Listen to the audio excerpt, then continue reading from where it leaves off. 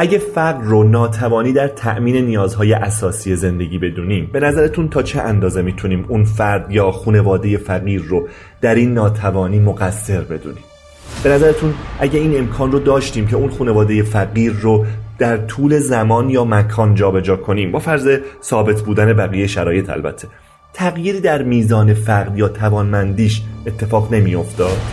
یعنی یه خانواده فقیر رو در نظر بگیرید. اگر این خانواده فقیر با همین شرایط و تحصیلات و جنم و استعداد و هوش و سلامت جسم رو 10 سال پیش در نظر می گرفتیم، باز فقیر بود. اگر شهر، استان یا کشورش رو عوض می کردیم، میزان فقرش تغییر نمی کرد.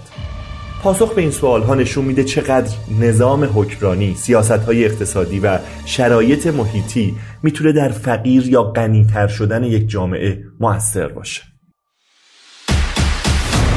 به نظرتون چند درصد از ایرانی ها در حال حاضر با فقر عمیق معیشتی روبرو هستن؟ به این معنی که در تأمین حداقل کالری مورد نیاز بدنشون ناتوان باشن.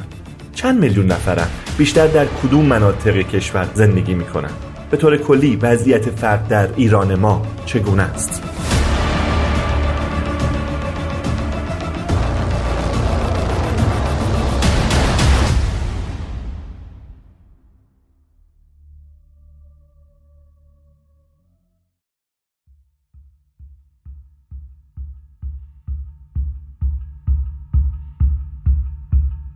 حامی مالی این قسمت پادکست سکه بیت میته.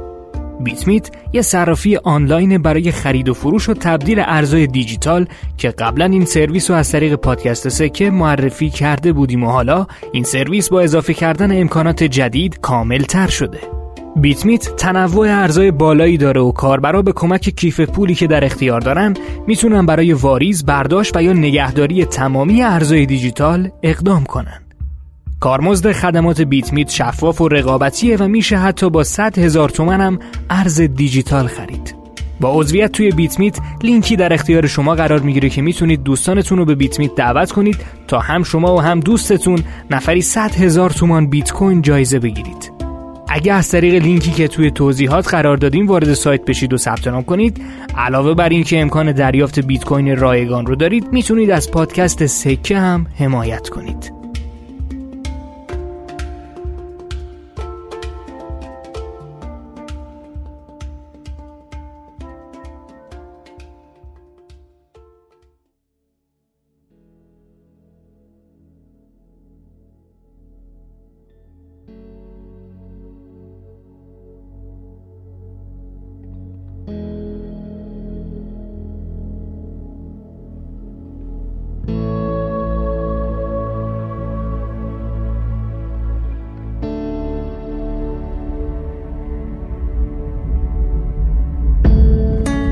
سلام، این اپیزود 59 پادکست سکه است، کاری از دانشجویان دانشکده اقتصاد دانشگاه تهران. من مهدی ناجی هستم و مهمان من در این اپیزود دکتر مجید عینیان، دانش آموخته اقتصاد دانشگاه شریف و عضو هیئت علمی پژوهشکده پولی و بانکی بانک مرکزی.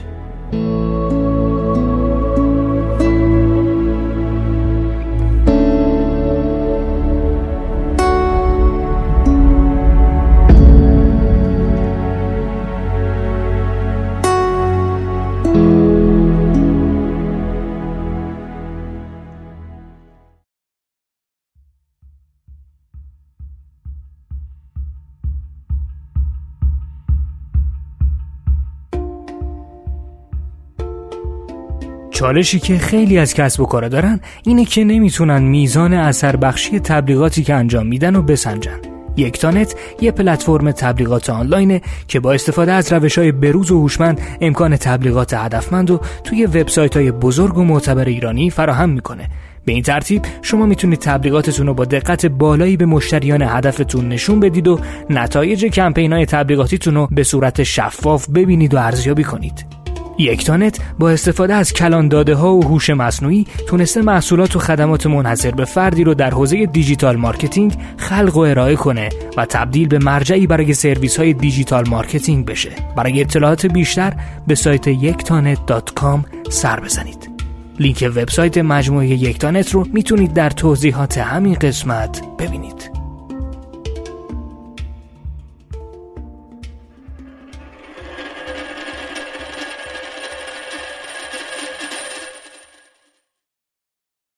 مجید جان، شاید خوب باشه که فقر رو با تعریف شروع کنیم. فقر هم از اون واژه ها و عبارت هاییه که هممون یه تصویری ازش داریم، ولی لزوما اون تصویر و تعریف تو ذهن همه ما یکی نیست. از نظر اقتصادی به چی میگیم فقر و به کی میگیم فقیر؟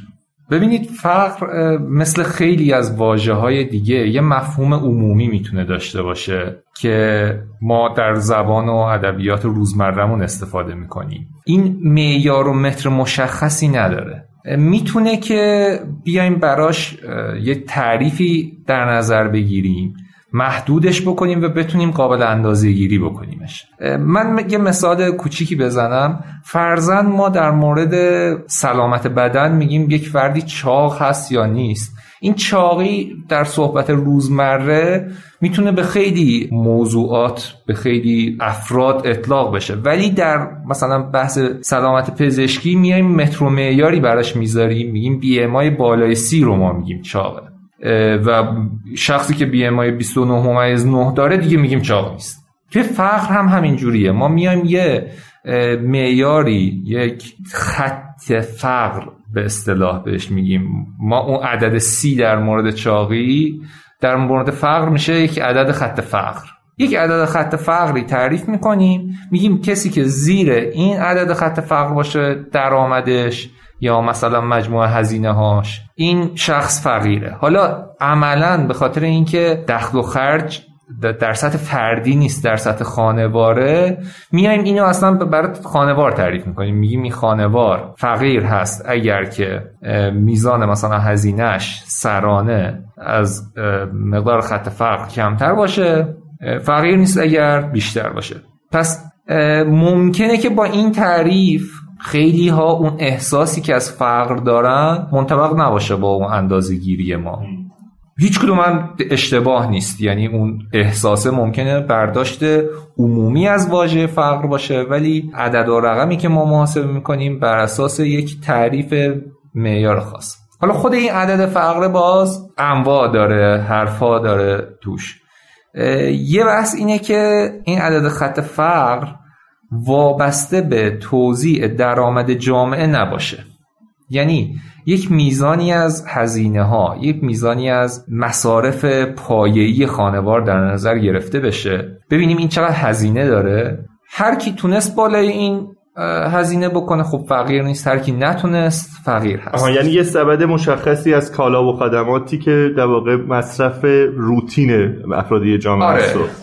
خب این وابسته به این نیست که دیگه بقیه جامعه دارن چی کار میکنن. ولی یه عدد دیگه هم میتونه باشه که ببینیم خب مثلا وقتی همه جامعه سطح برخورداری رو دارند، کسی که نتونه نزدیک اون سطح برخورداری بقیه باشه خب اون فقیره. این هم یه مدل تعریف خط فقره که این مدل وابسته میشه به توزیع درآمد جامعه. نوع اول که وابسته به توزیع درآمد نیست رو ما بهش میگیم خط فقر مطلق. نوع دوم رو بهش میگیم خط فقر نسبی. پس دقت کنیم اینجا کلمه مطلق به معنی این نیست که این آدم مطلقاً فقیره و خیلی وضعش بده و اینا، اصلا به اون معنی نیست. یعنی من حالا یه تعریف در واقع حدی ازش بخوام بگم، فرض کنیم ما بیایم یه روزی تعریف کنیم خط فقر رو هر کسی که نتونه اتومبیل بنز سوار بشه. این خط فقر مطلقه، هرچند که خیلی خط فقر بالایی مثلا باشه. در واقع خط فقر مطلق نشون دهنده یک معیاریه که مستقل از وضعیت بقیه افراد جامعه، مستقل از بقیه وضعیت بقیه جامعه. بسیار خب. حالا هزینه، درآمد یا میزان دارایی، کدوم یک از اینها معیار تعریف خط فقره؟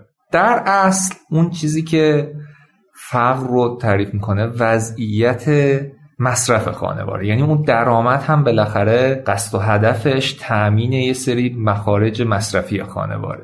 پس اصل ماجرا مصرفه. از اون طرف داده های مخارج هم که جمع آوری میشه کیفیت و دقتش بیشتر از داده های درآمدیه. در نتیجه توی دنیا عملاً هم به لحاظ تعریف هم به لحاظ آسان‌تر بودن کار از داده های هزینه ای استفاده میکنن. بحث ثروت نمیتونه فقر رو تعریف بکنه، چون که خود ثروت که نمیاد برای ما در واقع اون رفاه و اون نیازهای اساسی رو تامین بکنه. ولی خب طبیعتا انباشت ثروت هم میتونه باعث ایجاد جریان درآمدی بشه، یا میتونه که یه سری خدمات به ما بده که یه سری از هزینه‌های ما رو کم بکنه. فرضاً کسی که خونه داره، این یه ثروت انباشته‌ای داره که داره از خدمات اون خونه استفاده میکنه، که البته اینو در آمارگیری‌ها میان در واقع هزینه ضمنی اجاره اون خونه رو برای شخص منظور میکنن که در واقع سطح رفاهش رو نشون بده که این داره استفاده میکنه. پس اصلی ترین معیار همون مخارج. به نظر مثل درآمد هم نیست، به خاطر اینکه شما مثلا ممکنه 10 میلیون تومان در ماه درآمد داشته باشی ولی 9 میلیون تومان مقروض باشی و تحت هیچ شرایطی نتونی اون رو حتی به تعویق هم بندازی. اینجا چیزی که واقعا داره به رفاه تو در واقع روی رفاه تو اثر میذاره اون 1 میلیون تومان باقی مانده است. درست میفهمم اینو؟ آره، اولا که درآمد میتونه که نوسان‌های زیادی داشته باشه. خب اون شخصی که میفرمایید 10 میلیون 9 میلیونشو مقروضه و باید پس بده، این احتمالاً یه دوره‌ای بوده که درآمدش خیلی پایین بوده یا حتی منفی بوده، ورشکست شده بوده، ولی مجبور بوده مخارج مصرفیشو داشته باشه، برای اون حداقل‌های زندگی مخارج داشته باشه و مجبور به استقراض شده. در نتیجه خانوار تصمیم میگیره که جریان درآمدیش رو در طول زمان اختصاص بده به مخارج دیگه. ممکنه یک دوره‌ای بیشتر پس انداز بکنه، یک دوره‌ای مقروض بشه، ولی اینا نهایتاً میاد میشینه در مصارف خانوار، در مخارج مصرفی خانوار که معیار تحلیل سطح رفاه خانوار و معیار فقر خواهد. بسیار خوب، از تعریف بگذریم بریم سراغ شاخص‌هاش. واقعا چند تا شاخص ملموس و مشخص به ما بگو توی در واقع خط فقر مطلق یا حتی نسبی. اول نسبی رو بگم که بذاریمش کنار. قبل از اینکه بگی اینو به ما بگو، تفاوت خط فقر نسبی و نابرابری رو هم بگو. آیا خط فقر نسبی خودش شاخص کامل و کافی برای نابرابریه یا اینکه نه متفاوت؟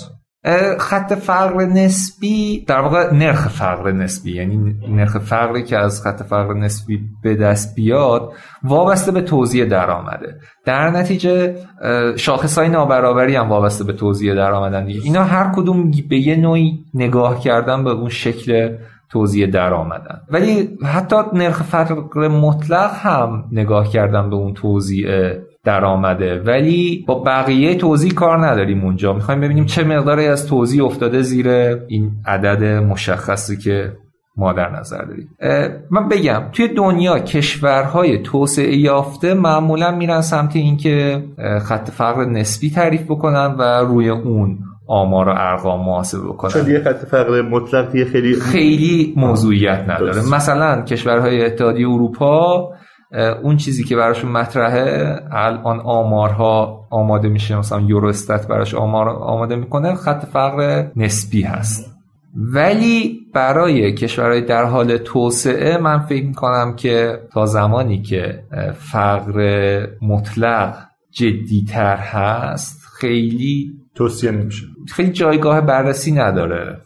طبیعی هم هست، چون بالاخره تا بدیهیات زندگی و اولیات زندگی، نمیدونم واژه‌ام درسته یا نه، در واقع ارضا نشه دیگه، این که حالا نسبت به بقیه جامعه و نابرابری چه وضعیتی داره شاید خیلی موجه باشه. هزینه‌های ضروری بله درسته شد. خب نرخ فقر نسبی تعریفش چیه؟ چطوری اندازه‌گیری میشه؟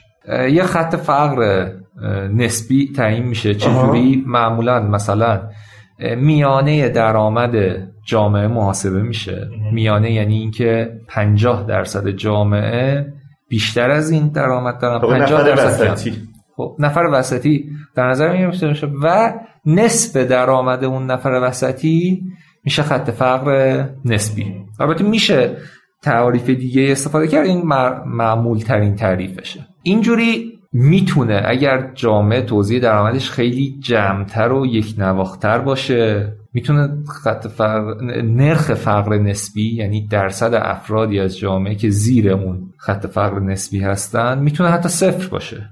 اگر توزیع خیلی جمع نباشه، خیلی پخش باشه، خیلی تعداد زیادی آدم در دو انتهای توزیع باشن، میتونه خیلی درصد قابل توجهی باشه. ولی در هر صورت بالای 50% که نمیتونه باشه. چون نصف درآمد یا هزینه معمولا رو هزینه است دیگه. نصف هزینه در واقع میانه جامعه. شاید بد نباشه بریم سراغ نرخ فقر مطلق و بعد یه مروری هم روی اعداد رقم ها بکنیم. تعریف خط فقر مطلق رو بگو. خب خط فقر مطلق معمولا اینجوریه که اون عدد معیاره دیگه وابسته به درآمد جامعه نیست، در واقع یه عدد واضح و مشخص. آره، روش‌های مختلفی ممکنه براش استفاده بشه. مثلا بیایم یه سبدی از هزینه ها رو در نظر بگیریم دیگه، بگیم اینا واجبات زندگیه. مثلا معمولا برای خوراکی ها یه سبدی در نظر گرفته میشه که یه حداقل کالری روزانه‌ای رو تامین بکنه برای خانوار. اقلام دیگه یه مقداری سخته که بخوایم براش مثلا بگیم که حتما این فرد یک پیراهن در سال رو نیاز داره یا نه.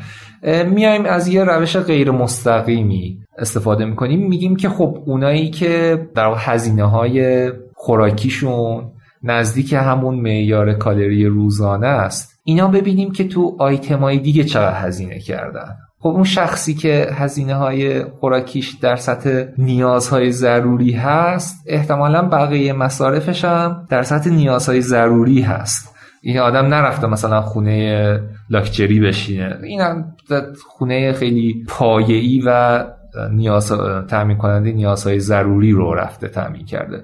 بعد میایم این رو که مقایسه میکنیم یه ضریبی به دست میاریم که میگیم فرضاً هزینه‌های خوراکی 40% هزینه‌های کل این نوع خانوارها رو به خودش اختصاص میده. در نتیجه هزینه سبد خوراکی اگر X هست، 2.5 برابرش مثلا میشه خط فقر مطلقه. و عددی هم داریم فعلا در مورد ایران.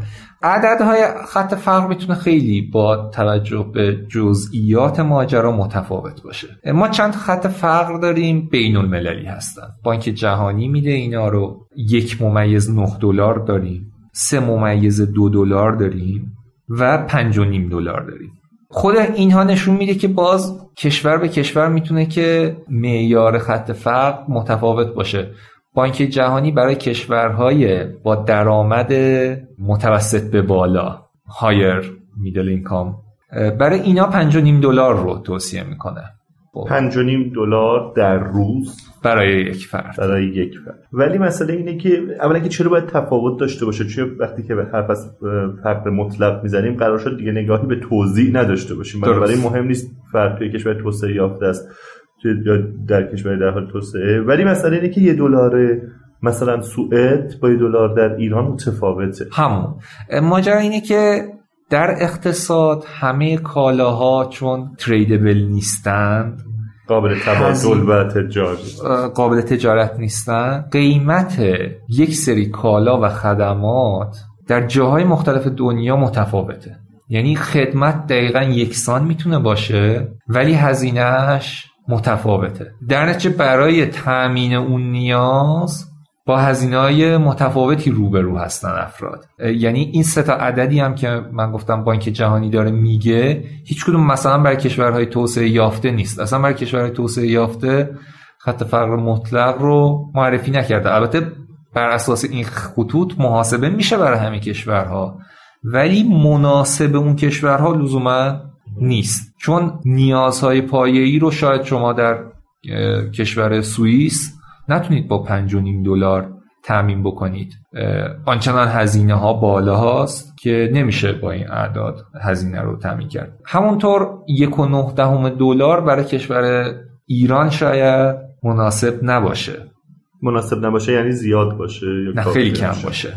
خیلی کم باشه. چون من مثالی حالا بزنم، ما قیمت هزینه‌ای که بابت چقدر مثلا اگر که حالا دلار رو فعلا 25 تومن بگیریم، 1.9 هم $2 فرض بکنیم، میشه روزی 50.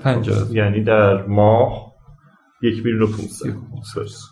1,500,000. هرچند که این عددی که فرمودید به این شکل نیست دیگه، چون 1.9 دلار سال 2011 با برابری قدرت خرید.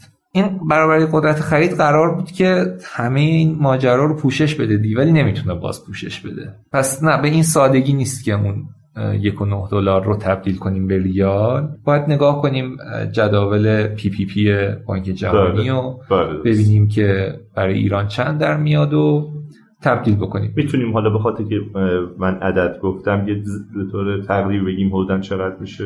راستش من نگاه نکردم PPP ها رو. آره 1500 احتمالاً عددی که بهش میرسیم خیلی بیشتر از 1500 بشه دیگه، حداقل اینو میتونیم با نه کمتر میشه. نه حالا که 1500 بیشتر بشه که مگه نمیگی که 1500 با دلار 2000 رو آره ببین تورم دلار که از 2011 تا 2021 خیلی زیاد نبوده، پس اونش خیلی سخت نیست. خب قدرت برابری قدرت خریده. درسته. یعنی $5.5 سبد $5.5 متوسط جهانی و تو ایران چقدر هزینه‌اش در میاد؟ شاید مثلا $4 در بیاد. یا مثلا $2 تو ایران چقدر در میاد؟ این سبد که میگم شامل یه سری کالای قابل تجارت هست که شاید قیمتاشون در سطح دنیا خیلی با هم فرق نکنه، که حتما اونا هم فرق داره ها. اون مثال معروف شاخص مکدونالد نشون میده که یه کالای خوراکی که خیلی هم بالاخره قابل مقایسه است در همه جای دنیا هم در دسترسه، چجوری قیمتاش با هم فرق داره.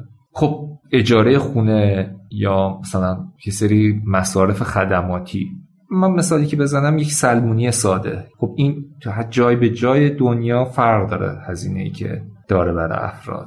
ببین با اون معیار 1.9 دلار یه بار بریم 1.9 دلار رو فرض کن $2.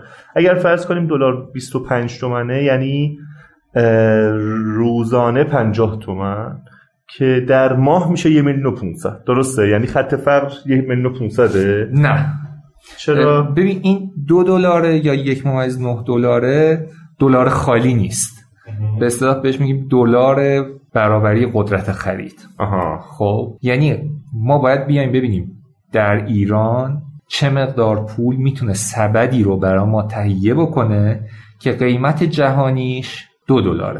ببین توی این سبد یه سری کالاها وارداتی هن و قیمتش دقیقاً همون $24,000 تومان هست. یه سری کالا هست که ما دولتمون داره روش یارانه میده، $4,000 تومان هست. یه سری کالا هست، خدمات هست داخلیه. یک مثلا آرایشگر ایرانی خیلی هزینه خیلی کمتری از شما دریافت میکنه تا مثلا جای دیگه دنیا. این میشه که نه عدد خط فقری که ریالی از روی اون $1.9 بانک جهانی حساب بشه خیلی پایین تره. اینو باید جداول PPP بانک جهانی رو ببینیم، ولی عدد خیلی پایین تر برای ایران خواهد بود. یعنی خیلی خیلی پایین تر از اون چیزی که حتی به نظر ما منطقی به نظر برسه. خود 1,500,000 هم عدد خیلی پایینیه. تازه اگر که اون معیار PPP رو در نظر بگیریم از اون هم خیلی پایین تر خواهد شد. هیچ ذهنیتی داری که حدوداً با اون معیار چند درصد ایرانی ها زیر خط فقر قرار میگیرن؟ ببینیم بر اساس خط فقر 1.9 برابری خرید $1.9 ایران در سال 2018 بانک جهانی براش میده 0.5%.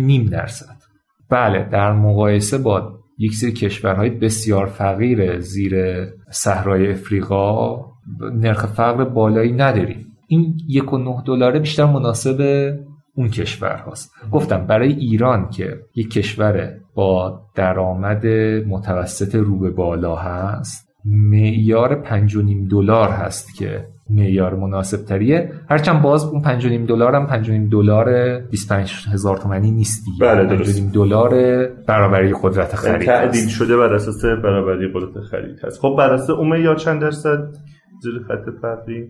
بر اساس معیار برابری قدرت خرید در سال 2018 14%. 14% که عدد بزرگیه یا نه؟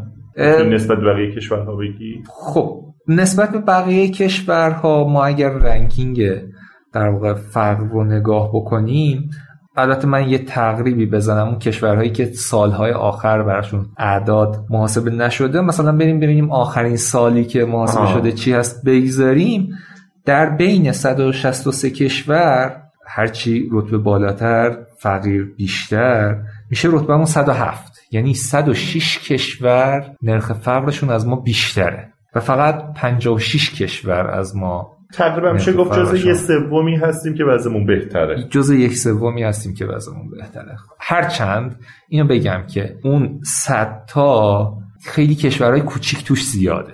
و چرا اینو میگی؟ به خاطر اینکه به اینی که بگیم 1/3 اول شاید مثلا کشورهای مهم و بزرگ دنیا رو 1/3 جمعیت نباشه. آره.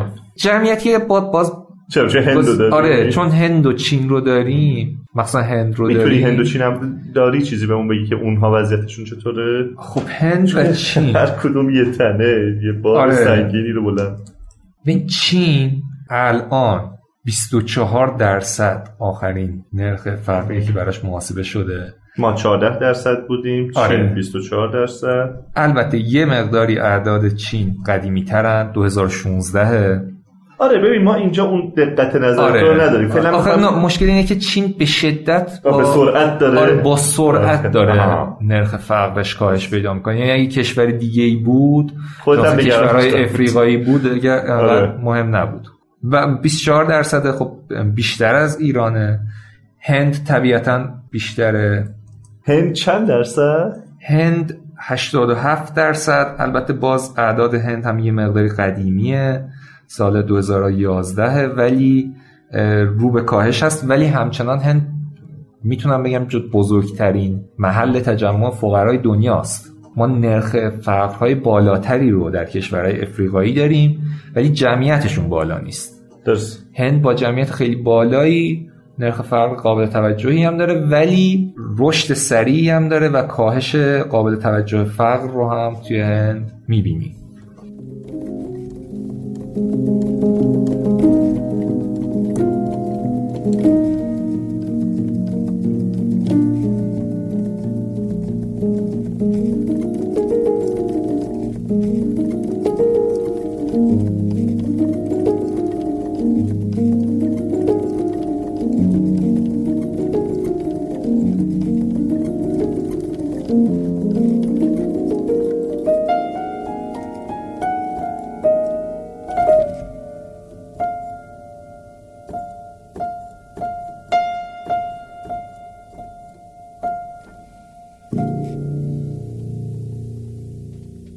بسیار خب، اگه موافق باشی از این بخش هم عبور کنیم. فقط حواست باشه هنوز تصویر روشن و ملموسی از وضعیت فقر مشخصا در ایران نداریم. اجازه بده بریم سراغ اون تصویره که اصلا وضعیتمون چطوره. مثلا تو یه عدد 14% به ما گفتی، یه عدد برای 1.9 دلار فکر کنم 0.5% حتی گفت. بله. ما اولین دغدغه‌ای که داریم، یادم آقای احمدی نژاد چند بار توی دوران ریاست جمهوریش به این اشاره کرد که امروز با جرئت میتونیم بگیم که هیچ ایرانی شب سر گرسنه به بالین نمیگذار. نمیدونم این چقدر از نگاه پژوهشگری مثل تو که متمرکز روی بحث فقر هستی مسئله است و کدوم یک از این معیارها میتونه این رو حداقل به ما بگی که واقعا هنوز هم این وضعیت رو داریم یا گرسنه داریم، به این معنی که در واقع حد اقل نیازهاش که شب سر گرسنه به بالین نگذاره. حالا وضعیتمون چطوره؟ اینجا بهتره که بریم سراغ معیار ملی خط فقر و نرخ فقر. یعنی درگیر این 1.9 و اینها نشه. ببین اون 5.5 دلار و 1.9 دلار و اینا اونا خوبن که ما مقایسه بتونیم بکنیم با بقیه کشورهای دنیا. ادعایی نداشته باشیم که ما فقیرترین کشور دنیاییم. نه، اگر کسی از آمار کشورهای افریقایی خبر داشته باشه، از وضعیت هند خبر داشته باشه، میدونه که این حرفا درست نیست. هرچند میتونه که مثلا یه توضیح اضافه تر بیاره که ما جزو فقیرترین کشورهای دارای منابع طبیعی هستیم. حالا میشه یه همچین جایی بحثایی کرد، ولی بالاخره همینجوری مطلقش ما فقیرترین کشور دنیا نیستیم. نه، خیلی هم فاصله داریم. آره خیلی هم فاصله داریم. از اونور با کشورهای توسعه یافته‌ای هم که نرخ فقرشون خیلی پایینه هم فاصله داریم. یعنی این رو هم بپذیریم که کشوری نیستیم که مثلا دیگه فقر توش وجود نداشته باشه و تعریف نشده باشه و اینا. کشور توسعه یافته هم نیستیم. ولی برای بررسی سیاست‌های رفاهی، برای تحلیل در طول زمان، اینا بهتره که بیایم کار در واقع محلی انجام بدیم. یعنی شاخصی که مبتنی بر اطلاعات و داده‌های ملی باشه. خیلی از کشورهای دنیا خط فقر ملی دارند. ما خط فقر رسمی نداریم. دلیلش چیه؟ منظور از خط فقر رسمی اینه که چیزی که مثلا فرض کن مرکز آمار اعلام کنه، مرکز آمار اعلام بکنه، یا اون چیزی که فکر می‌کنم طبق قانون دیگه با وزارت رفاه هست که اعلام بکنه. هرچند که جدیداً وزارت رفاه یک گزارش پایش فقر منتشر کرده که اگر به اون اتکا بکنیم میتونیم بگیم که خط فقر رسمی هم دیگه الان داریم. این سال 1400 منتشر شده. بله پایش فقر در سال 1399 و سابقه نداشته همچین گزارش. در تابستان 1400 منتشر شده با عنوان پایش فقر در سال 1399. خب یه کمی از اون گزارش بهمون میگی که معیار چی بوده و حالا با چه عددهایی روبرو هستی؟ این گزارش که وزارت رفاه منتشر کرده با همکاری مرکز پژوهش‌های مجلس در واقع آماده شده. اون بخش اعداد و ارقام فقرش از مرکز پژوهش‌ها میاد، متکی به داده‌های آمارگیری هزینه و درآمد خانوار که مرکز آمار ایران این آمارگیری رو انجام میده. یه آمارگیری مهمیه از لحاظ ابعاد و تاریخچه در سطح دنیا، جزو آمارگیری‌های خوب دنیا هست، بهش میشه اتکا کرد. بر اساس این باز یک خط فقری تعریف شده. خود اون خط فقر هزاران جزئیات داره که هر کدوم از اون جزئیات رو عوض بکنی تعریفن دیگه، فرضاً عدد بالا پایین میشه. پس خود صرف عدد خط فقر من فکر می‌کنم که خیلی اهمیت آنچنانی نداشته باشه. مهم اینه که روشی که انجام میدیم پایدار و ثابت باشه که بتونیم نرخ‌های فقر رو در سال‌های مختلف محاسبه بکنیم و بتونیم با هم مقایسه بکنیم، ببینیم روندها به چه شکلی بودن. من اگر از این گزارش بخوام اعدادش رو بیارم، برای مثلا سال 1398 خط فقر سرانه 906,000 تومان متوسطی کشوری ارائه شده. هرچند که اعداد تو محاسبات با این 906,000 تومان مقایسه نشدن، چون جا به جای کشور خط فقر متفاوتی در نظر گرفته شده. پس معنی 906,000 تومان چیه؟ متوسط خطوط فقرشه. پس به تفاوت در واقع در تهران و مثلا یه شهرستان کوچیک، شهر کوچیک، روستای کوچیک توجه شده.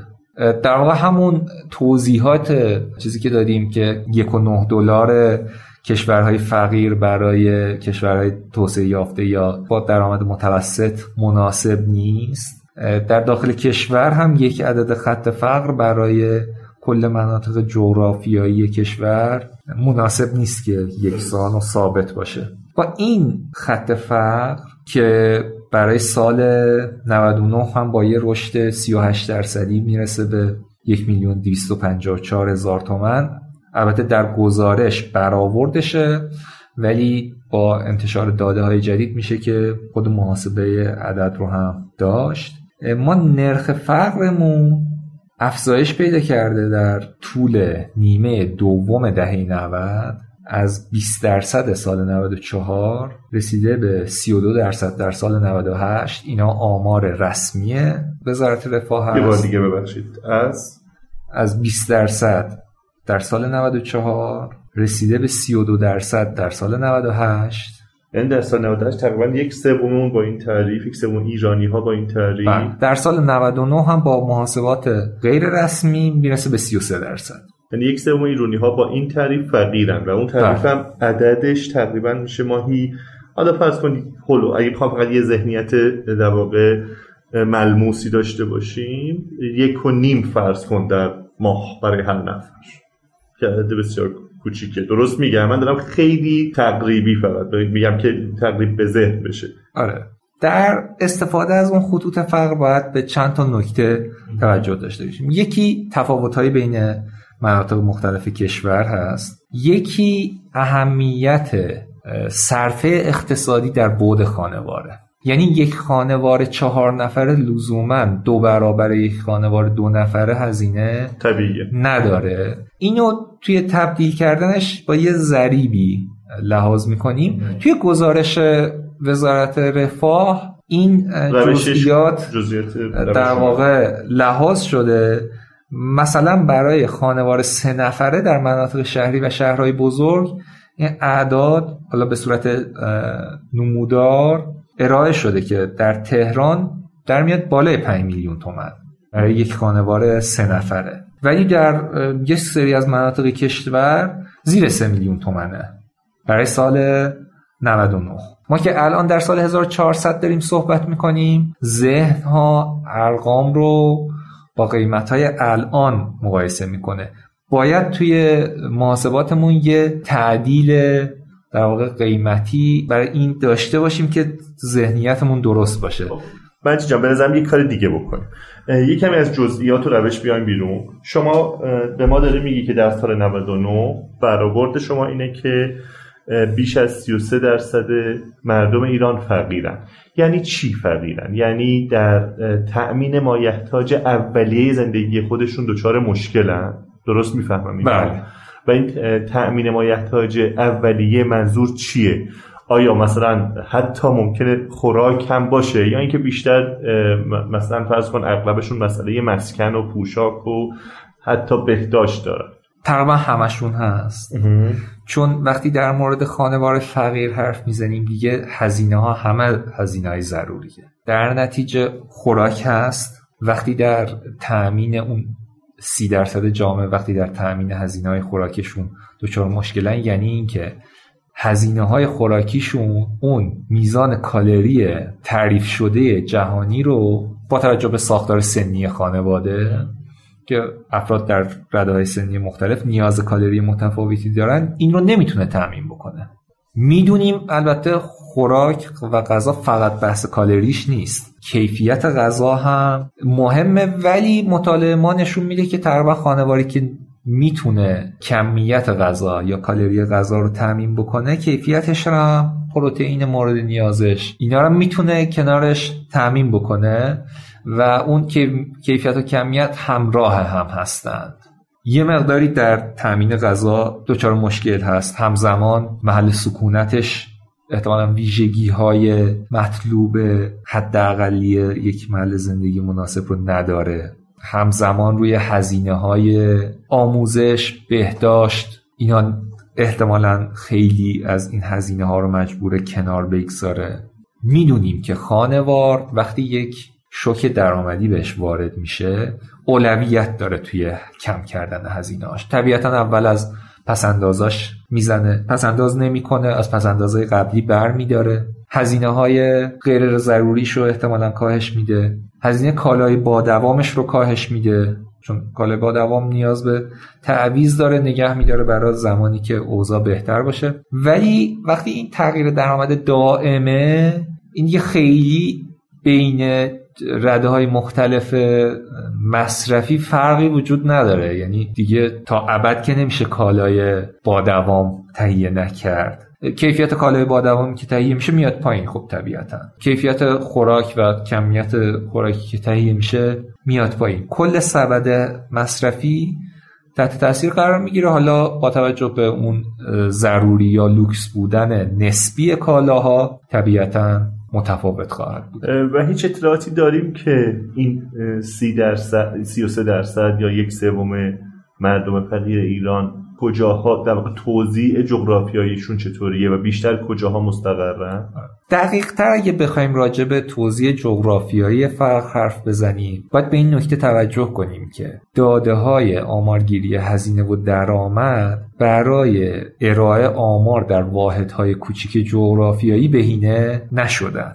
بیشتر توضیح بدهیم. یعنی اینکه ما اگر میخوایم در سطح شهرستان مثلا آمار فقر ارائه بدیم و نشون بدیم فلان شهرستان بیش از 50% افرادشون فقیرن، فلان شهرستان خیلی کمتره فقر، نیاز داریم که توی اون شهرستان یه نمونه قابل توجهی داشته باشیم. بعد برای اون نمونه مخارج و هزینه ها محاسبه بشه، بعد بگیم که مثلا اینجا این تعداد خانوار فقیر شدن، این تعداد خانوار فقیر نشدن.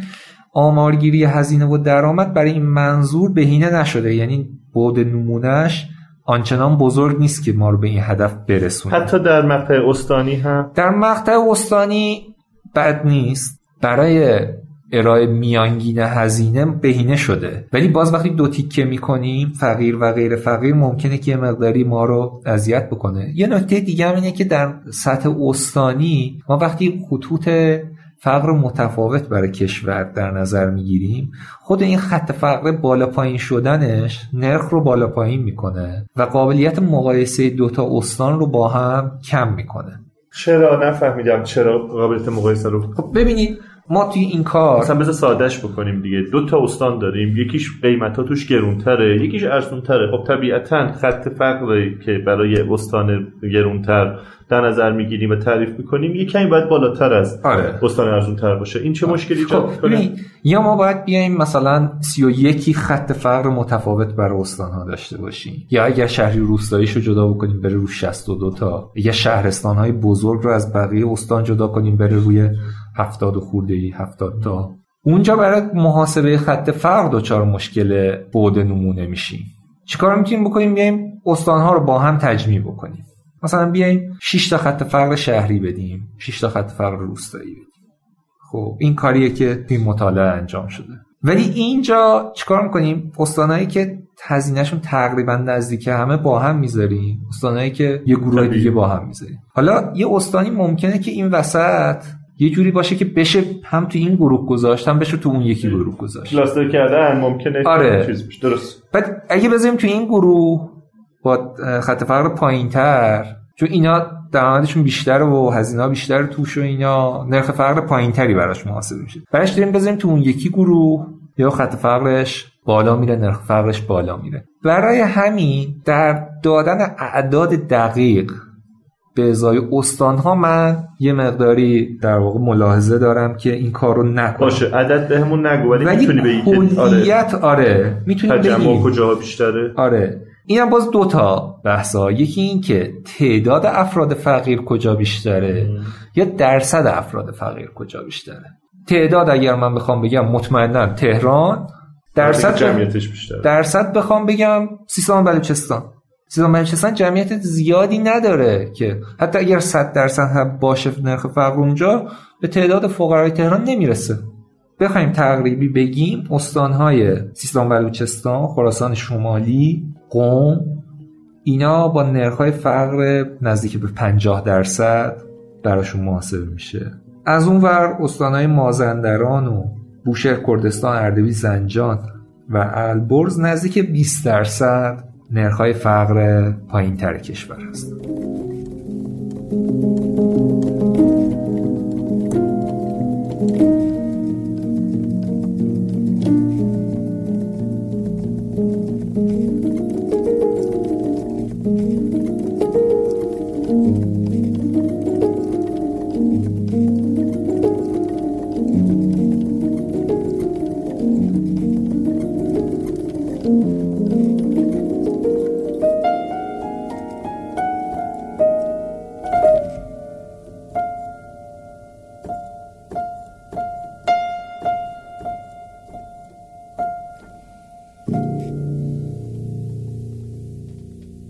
من جان اگه موافق باشی بریم سراغ این که این روند رو به رشد فقیر شدن در ایران دلیلش چیه و از کجا میاد؟ هیچ مطالعه مشخص و روشنی داریم و میتونی برامون خیلی ساده عواملی که توی این زمینه مؤثرن رو نام ببری؟ ببین من بدون اینکه بخوام وارد پیچیدگی‌های فنی و جزئیات علمی ماجرا بشم، اگر خیلی ساده بخوام بگم اون چیزی که کاهش فقر رو ایجاد میکنه که حالا برعکسش میشه افزایش فقر، رشد اقتصادیه. ما نیاز داریم رشد اقتصادی داشته باشیم و این رشد اقتصادیمون هم به اصطلاح فراگیر باشه، یعنی اینکه همه کشور ازش بهره مند بشن. ما رشد اقتصادی داشتیم، شاید به اون اندازه‌ای که باید فراگیر نبوده، ولی در طول مثلا دهه‌های گذشته، در طول 5 دهه گذشته بالاخره نرخ فقر در کشور ما رو کاهش داده این رشد اقتصادی. اگر فراگیر بود و همون میانگین 5% میومد به همه جامعه میرسید، شاید نرخ فقر ما الان کمتر بود. ولی رشد ما به ویژه رشد نفتی ما خیلی فراگیر نیست، یعنی سالهای رونق ما معمولا نمیتونه خیلی نرخ فقر رو تحت تاثیر بذاره، رونق و رکودمون، چون خیلی رونق و رکودمون نفتی هست، میاد تو همون دهک‌های بالا توزیع میشه و سالهایی هم که نیست باز همون دهک‌های بالا خیلی ضرر موضوعی میکنن. که میگی برای خودت خیلی طبیعیه و راحت هم ازش عبور میکنی، ولی خیلی مسئله مهمیه ها. آره مهمه به خاطر که نفت قراره که ثروت ملی باشه. آره نیست خیلی دیگه. ساده و با کلی ادعاها و خیلی شعارهای نیست مال همه نیست. آره نفت مال همه نیست. نفت مال همه نیست. نفت مال یه بخشی از جامعه است به اصطلاح اگر بخوایم بگیم. این موضوع هست. پس در بلند مدت اصل ماجرا فقط همون رشد اقتصادیه. ما اگر رشد اقتصادی پایدار داشته باشیم فقرمون میاد پایین.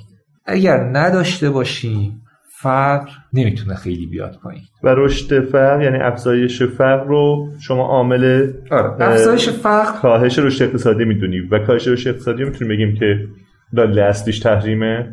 حداقل توی 4-5 سال گذشته 4-5 سال گذشته مطمئناً تحریم بوده یکی از مهمترین عواملش و مستقیم روی فقر خانوارها نشسته. یه مسئله‌ای که مطرحه، ببین تو از رشد اقتصادی حرف میزنی، به نظر میرسه که هیچ رسالت یا مأموریت مستقیمی برای دولت قائل نیستی، حداقل از اون جوابت همچین چیزی برمیاد که تلاش بکنه برای کاهش فقر. اینو درست میفهمم یا اینکه نه؟ خب ببین نه، لزوما اینجوری نیست. اصلی ترین و مهمترین ابزار کاهش فقر رشد اقتصادیه. یعنی دولت ها اگر جدی هستن در کاهش فقر باید به این فکر کنن که رشد اقتصادی رو چه شکلی ببرن بالا، رشد اقتصادی اشتغالزا، که شغل برای افراد ایجاد بشه که اینها بتونن درآمدی داشته باشن که هزینه هاشون رو پوشش بده. ولی این رو از یاد نبریم که در فرآیند رشد اقتصادی بالاخره افرادی هستن که از این قطار رشد اقتصادی جا میمونن، توانایی بهره مندی از این رشد اقتصادی رو ندارن، توانایی کار ندارن. مثلا یک خانوار که مسن هستن، 2 زن و شوهر خیلی مسن یا یک پیرزن خیلی مسن، خب این که نمیتونه کار بکنه، در بازار کار مشارکت داشته باشه، رشد اقتصادی اصلا 10% باشه، خیلی به این فرد نخواهد رسید. ما در کنار رشد اقتصادی بالا نظام‌های حمایتی برای افرادی که نمیتونن از این رشد اقتصادی بهره مند بشن رو باید داشته باشیم. افراد مسن هستن، قاعدتاً نظام‌های بازنشستگی باید اون رو تامین بکنن، ولی خب ممکنه باز کسانی باشن که از ساختارهای بازنشستگی جا مونده باشن، یا حتی ممکنه بازنشستگی برای کسی که دوره قابل توجهی کار در واقع بازنشسته کرده، ولی ممکنه که یه نفر معلول باشه، ذهنی باشه، یا معلول باشه، جسمی یا ذهنی، یا به هر دلیلی بازمانده از کار باشه و نتونه که اون انباشت ثروت در قالب صندوق بازنشستگی رو ایجاد کرده باشه. همه اینها نیاز داره که کمک بشه و یک نظام حمایتی بیاد، اینها رو یه تور حمایتی باشه که همه رو بگیره بیاره یه مقداری بالاتر. ولی حواسمون باشه این توصیه برای 1% کوچیکیه و هزینه نجات این درصد کوچیک از فقر از بقیه جامعه داره تامین میشه.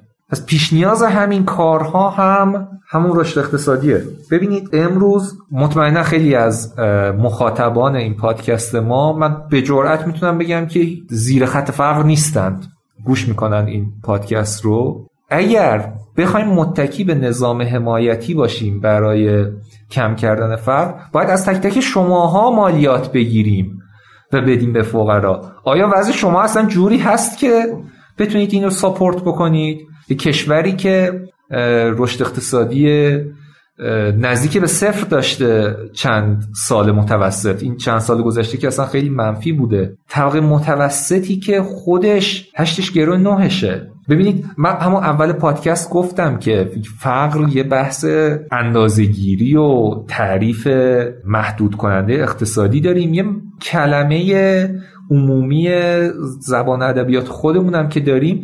بالاخره همین افرادی که من میگم پادکستمون رو میشنون و فقیر نیستن، آیا نسبت به گذشته خودشون فقیرتر نشدن؟ چرا شدن؟ خب و آیا اینها میتونن ساپورت کنن یک سیستم حمایتی از در واقع حمایت فقرا رو؟ نه، نمیتونن. پس همون جوری که معتقدم یک نظام حمایتی باید باشه، اولا اون نظام حمایتی نمیتونه برای همه کشور باشه.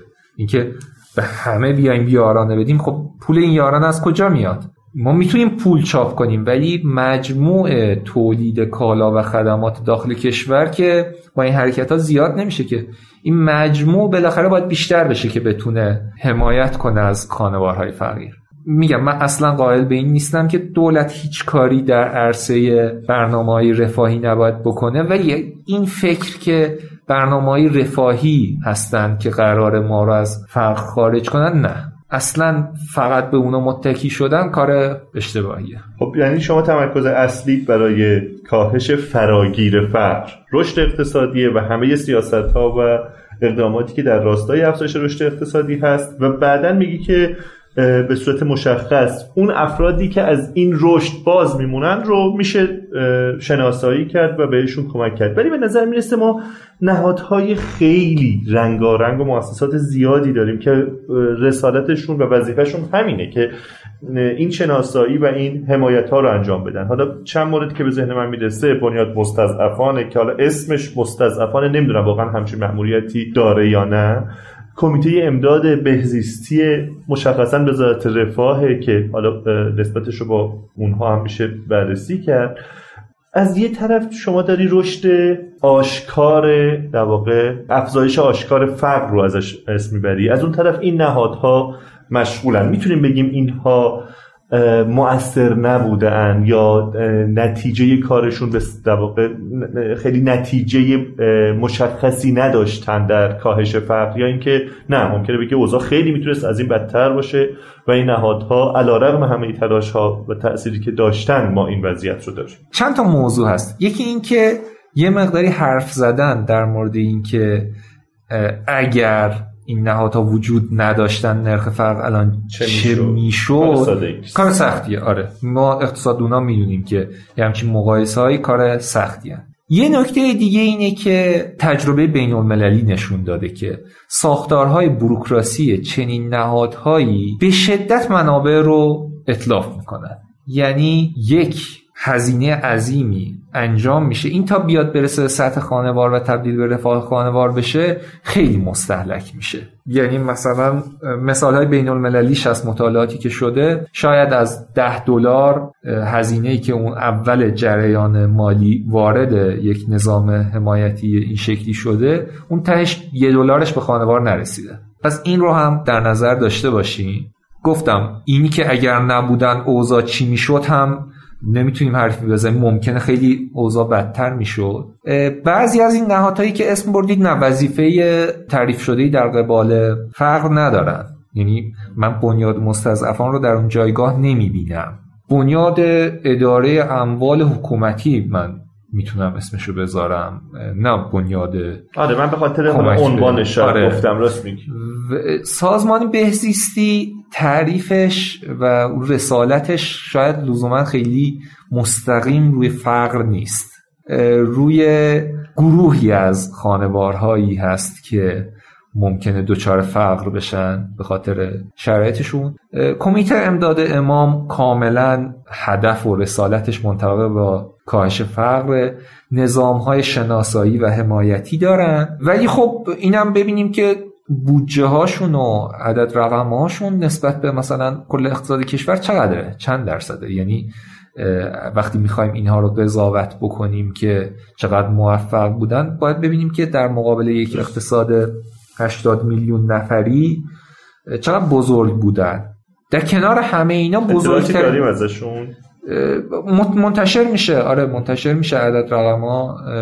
کمیته امداد که خیلی شفاف اعداد کارهاشو منتشر میکنه، ولی در مقابل اینها بزرگترین نظام حمایتی رو ما داشتیم، پرداخت یارانه نقدی، که اعدادش اصلا واقعا متفاوته از این صحبت‌ها. چند تا خوبی داشت، چند تا بدی داشت. بزرگترین بدیش رو که بخوایم شروع بکنیم اینه که از روز اول تراز نبود. یعنی یک آغازش با کسری بود و در نتیجه نمیتونست ادامه دار باشه. دومین ایرادش این بود که خیلی هدف گیری شده نبود، تارگتد نبود. حالا اسمش رو گذاشته بودن هدفمندی، ولی تارگتینگ توش نداشت. که به چه معنی به هدفمند؟ یعنی هدفمند این که برسه به خانواده‌های فقیر. در مورد خوبی‌هاش این که به شدت اون درصد، اینی که گفتم از $10 چند دلارش به خانوار میرسه، درصد رسیدن منابع به دست مصرف کننده نهایی توش به شدت بالا بود. این هزینه‌های سربارش درصدی خیلی خیلی کم بود. این در واقع یکی از مزیت‌های نکات مثبت طرح بود و میتونست که روی نرخ فقر مؤثر باشه. خیلی نبود. دلایلش هست. بگو برامون دلایلش. آره، دلایلش اینه که خب انتظار داریم تو اون حداقل سال اولی که اجرا شده خیلی خب عددهای خوبی به نسبت درآمد خانوارهای فقیر، عددهای خوبی بهشون پرداخت شده. انتظار داریم مصارف و اینها خیلی بالاتر رفته باشه و بتونن که رفاه خیلی بیشتری کسب کنن. مشکل اینجاست که چون حداقل به نظر میاد از نظر عوامل اقتصادی این یه چیز پایدار و بلند مدت نبود. ما رشد تقاضا رو داریم توسط خانوارهای فقیر، عرضه همراه باهاش افزایش پیدا نکرده. ما در سال 90 اولین سالی که طرح کامل اجرا میشه میبینیم که قیمت خوراکی که خانوارهای فقیر باهاش مواجهن به شدت میره بالا. شاید توی اعداد CPI که متوسط کشوری هستن این دیده نمیشه، ولی برای خانوارهای فقیر مثلا گوشتشون، تقاضای گوشتشون میره بالا ولی قیمت گوشت هم به شدت میره بالا، در نتیجه مصرف گوشتشون خیلی نمیتونه بره بالا. حالا چرا تولید بیشتر نشده فقط قیمت افزایش پیدا کرده؟ چون تولید کننده احتمالاً اعتقاد نداشته که این طرح پایدار و بلند مدت هست. اگر اعتقاد داشت شاید سال اول همچنان یه شوک قیمتی داشت ولی در بلند مدت میتونست که ساختارهای تولید و توزیع رو هم تحت تاثیر بذاره و قیمت‌ها اونجوری عجیب عوض نشه که خنثی بشه. تأثیر نذاشته. یعنی نهایتا میبینیم که اون پوله هم اومده در یک ساختار توزیع کالا و خدمات جمع شده، به جای اینکه تبدیل به رفاه خانوارهای فقیر بشه جمع شده تو اون ساختار توزیع، رسیده بالاخره به اون سردسته توزیع کالا و خدمات. عجیبه. به نظرم بعد نیستی کم حالا که این بحث پیش اومد در مورد همون هدفمندی که اشاره کردی و حالا مشخصا سیاست UBI Universal Basic Income چی میتونیم ترجمهش کنیم؟ درآمد پایه عمومی. در مورد این یه چند دقیقه صحبت کنیم. ببین یه مشکلی که هست، درسته که میگی که هدفمند نبود ولی یه دلیلی که داشت میشه براش در واقع بیان کرد اینه که شناسایی کار ساده ای نیست واقعا و شما میتونی این درآمد رو به همه بدی و بعدن حالا از طریق مکانیزم هایی مثل مالیات بر درآمد خانوار اون مازاد رو از خانواده هایی که واقعا نیاز به این عدد به این رقم ها ندارن جمع بکن. یعنی از این نظر نباید مسئله جدی باشه، ولی چیزی که این کمی توی صحبت های تو میتونه نگران کننده باشه اینه که میگی که حداقل تجربه نسبتا موفقی که ما داشتیم برای هدفمندی یارانه ها در سال 89 به بعد، تو به عنوان یه پژوهشگر حوزه فقر میگی تاثیر جدی روی رفاه خانواده فقیر نداشته. من دوست دارم اون تجربه رو با این نگاهی که من حالا در مورد UBI گفتم با هم ترکیب بکنی و به ما یک توصیه‌ای داشته باشی، توصیه پدرانه. خب ببین UBI ایده خوبیه ولی باید توجه داشته باشیم که توی UBI اون مسئله این که این منابع از کجا تامین میشه همچنان هست. ببخشید من به همین که ممکنه مخاطب رو گمراه کرده باشیم. UBI چیه؟ UBI رو بگیم چیه؟ خب UBI ایده‌ایه که میگه به همه فارغ از وضعیتشون و کار داشتن یا نداشتنشون، میزان رفاهشون، یک مقدار درآمد پایه ثابت رو ماهانه پرداخت بکنیم. اون کاری که زمان 89 اتفاق افتاد، 89 به بعد اتفاق افتاد رو میتونیم مستاقی از UBI بدونیم؟ میتونیم، آره مستاقی از UBI بدونیم. UBI ایدهش اونایی که سطح جهانی مطرحش میکنن اینه که یک در واقع تور حمایتی هست که از به صفر رسیدن درآمدها جلوگیری میکنه، یعنی هیچ کسی محتاج نان شب نباشه. درست. حداقل دیگه نون شبشو بتونه بخره. دو این که یه مقداری اون بحث‌های روانشناسی فقر رو اینا رو هدف میگیره که بار فشار روانی روی فقرا رو کم میکنه و امکان خلاقیت به اینها میده که بتونن فعالیت اقتصادی خوبی داشته باشن. کسی که فقط به فکر نان شبش نباشه و احتمالاً میتونه بهتر ایده های بهتری برای گسترش کسب و کارش و معاشش میشه به اندازه خودش احتمالاً ریسک کنه، آموزش ببینه. آره. سوم اینه که نابرابری در قدرت چانه زنی ها رو یه مقداری کنترل میکنه. یعنی کارگری که در یک محیط کار خیلی ناعادلانه داره کار میکنه ولی به دستمزد آخر ماهش محتاجه، خیلی احتمالاً زبان درازی در مقابل کارفرما نداره، قابلیت چانه زنی نداره، چون که واقعاً به صفر میرسه اگر این کار رو ترک بکنه. ولی اگر UBI برقرار باشه میتونه کاملا قابلیت این رو داره که ازش سوء استفاده بشه. آره کاملا این قابلیت وجود داره که از اون کارگر سوء استفاده بشه. UBI میاد این ریسک رو یه مقداری از سمت کارگر میگیره.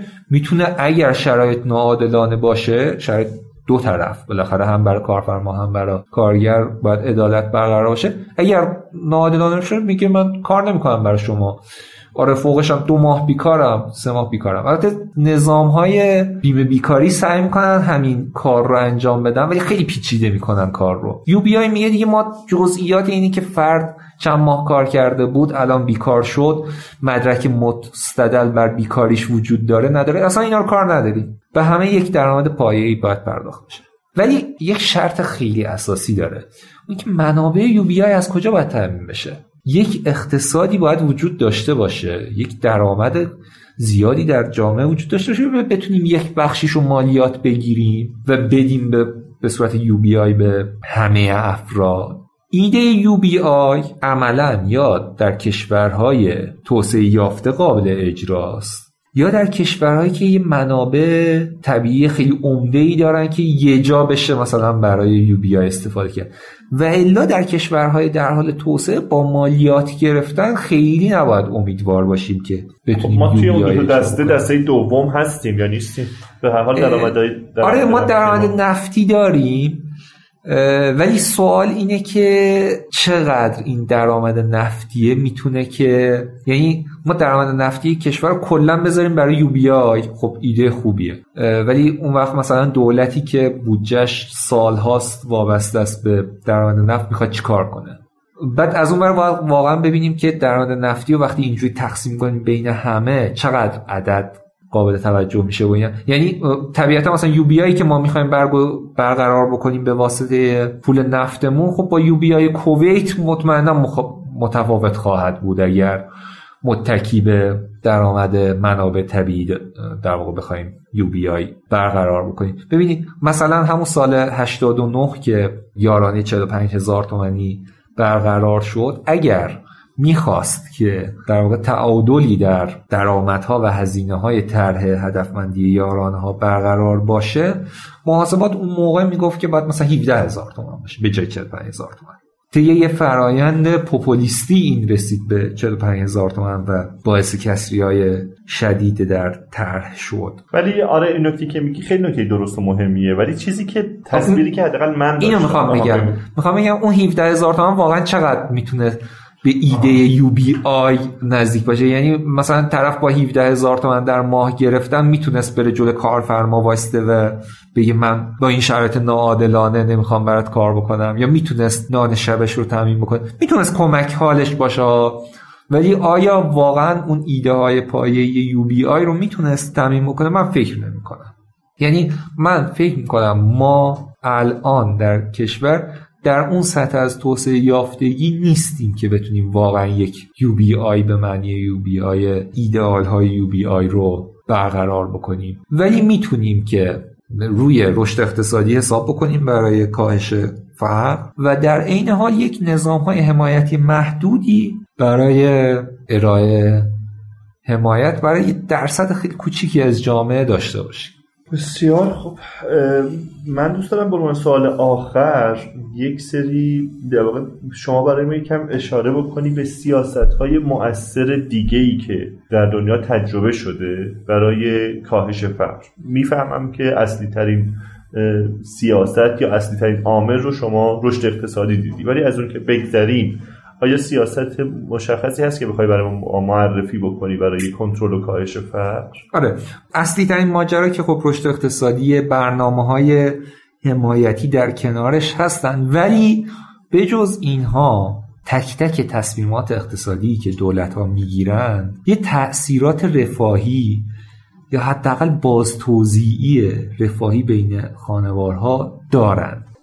مثلا حداقل دستمزد یک سیاستیه که حمایت میکنه از کارگران فعلی که کار دارند به هزینه کارگرانی که کار ندارند. حتی سیاست‌های حداقل دستمزد هم خیلی چالش برانگیزه دیگه، بحث جدیه. آره، چقدر موثره. آره. اینی که حداقل دستمزد افزایش پیدا میکنه، افزایش پیدا بکنه چقدر باعث کاهش یا افزایش فقر میشه، خودش خیلی چالش هست و به نظر من خیلی وابسته است به اینکه کجا باشه. توی همین گزارش وزارت رفاه توی نمودارهاش میبینیم که خطوط فقر مناطق مختلف کشور رو با حداقل دستمزد که در سراسر کشور یکسانه مقایسه کرده.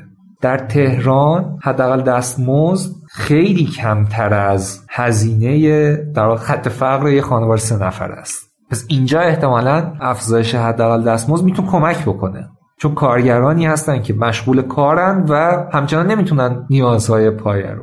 از اونور داریم مناطق شهری و بیشتر حالا مناطق روستایی زیادی که خط فقر خیلی پایین تر از حداقل دستمزده و اونجا که میریم مطالعه میکنیم میبینیم مشکل سطح درآمدی نیست، مشکل اشتغاله. اونجا پس افزایش حداقل دستمزد اثرش برعکس خواهد بود. پس اینی که یک جواب داشته باشیم برای همه جا این طبیعتاً به این آسونی نیست و گفتم بیشتر اینجور سیاست‌ها و تصمیم‌ها معمولاً یه حالت بازتوزیعی داره، یعنی به نفع یک گروه و به ضرر یک گروه دیگه است. سیاست‌های تجاری ما همینطوره. مثالی بزنم، ما به محض این که می‌بینیم اوضاع صادرات گوجه فرنگی یه ذره بهتر میشه و خب نتیجهش هم اینه که گوجه فرنگی در داخل یکم گرونتر میشه، برای من مصرف کننده شهری گرونتر در میاد، سریع محدودیت تجاری ایجاد میکنیم. این خب در نظر من مصرف کننده شهری خیلی سیاست خوبیه، مانع از افزایش هزینه‌های من میشه. ولی خب اونور ماجرا رو نمی‌بینیم که یک کشاورز روستایی هست که بعد عمری 1 سال قرار بود درآمدش بهتر باشه به واسطه این امکان تجاری که براش برقرار شده بود. سیاست‌های تجاری مثلا در کشورهای دنیا، خیلی از کشورهای دنیا، حالا درست یا غلطش رو من کار ندارم، ولی معمولا بخش کشاورزی به شدت از سمت دولت حمایت میشه با همین سیاست‌های تجاری. ما توی کشورمون تقریبا این نیست، برعکس اینه. اینها میتونه روی فقر تأثیرگذار باشه، یعنی ما شاید سالها سیاست‌های تجاری به نفع مصرف کننده متوسط شهری باعث شده فقر در روستاهامون بیشتر بشه. اون قسمت ماجرا رو اصلا ندیدیم. اتفاقا این قسمت‌ها، این تأثیرات سیاست‌های اقتصادی روی فقر به نظر اون قسمت‌های جذاب ماجراست که باید مطالعه بشه. این تک به تک ببینیم که چنین موضوعی چه آثار بازتوزیعی داشته، چه آثار روی فقر داشته. مثال دیگه‌اش رو بگم شاید خیلی جالب باشه که توسعه فازهای مثلا پارس جنوبی در عسلویه، خب از نظر ما یک توسعه اقتصادی اونجا داره اتفاق میفته. ظاهر ماجرا رو هم بریم ببینیم، میبینیم که بالاخره فرودگاهی و جاده‌های خوبی و پل و فلان و اینا اونجا شکل گرفته. به هر حال یک گردش درآمدی هست که میتونه برای مردم منطقه مفید باشه. میتونه مفید باشه، میتونه هم شاید خیلی بهره‌مند نشن ازش. خب بعد مثلا در ظاهر میگیم که خب یا مثبت یا صفر دیگه، ولی مثلا اینی که مهندسانی که میرن اونجا بعضا دوست دارن که اقامت توی مثلا ساختمان سازمانی نداشته باشن، برن یه خونه ای اجاره بکنن. قدرت خرید اون مهندسی که از تهران میره عسلویه کار بکنه قدرت خرید بالاییه، تقاضای دست به نقد خیلی بالایی برای پرداخت اجاره داره. اینجا به نفع مالکان اصلویه‌ای ولی به ضرر مستاجرین اصلویه‌ای میشه. یعنی اینجا میبینیم که یه اتفاقی افتاد که ما فکر می‌کردیم قراره اثرش مثبت یا در بدترین حالت صفر باشه، ولی برای بعضیا ضررشون شد منفیه. آره، یعنی تک تک این ماجراها رو میشه مطالعه کرد که ببینیم.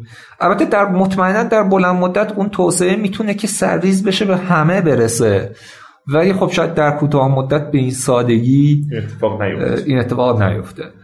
ما یه ایده حالا نه خیلی مطالعه شده، یه ایده اولیه روی نقشه فقر یکی از اساتید اقتصاد داشتن که ما نقشه فقری که آماده کرده بودیم در سطح شهرستان، اونجا یکی از اساتید اقتصاد، من الان اسمشون خاطرم نیست، در مورد ایران داری صحبت، در مورد ایران نکته‌ای که متذکر شدم گفتن به نظر میرسه نقشه فقر یه جوریه که شهرستان‌هایی که نرخ فقر کمتری دارن منطبق با خطوط راه آهنی که در ایران در واقع اون اول کار توسعه پیدا کرده و در کنارش به ترتیب بعد از ایجاد خطوط راه آهن صنعتی شدن در شهرهای نزدیک به خطوط اتفاق افتاده. چون ما مطالعه نشون میده که شهرهایی که کارگاه‌های صنعتی بیشتر دارند نرخ فقر توشون کمتره. خط راه آهن نفهمیدم، اونجایی که خط راه آهن هست فقیر بیشتره یا کمتره؟ کمتره.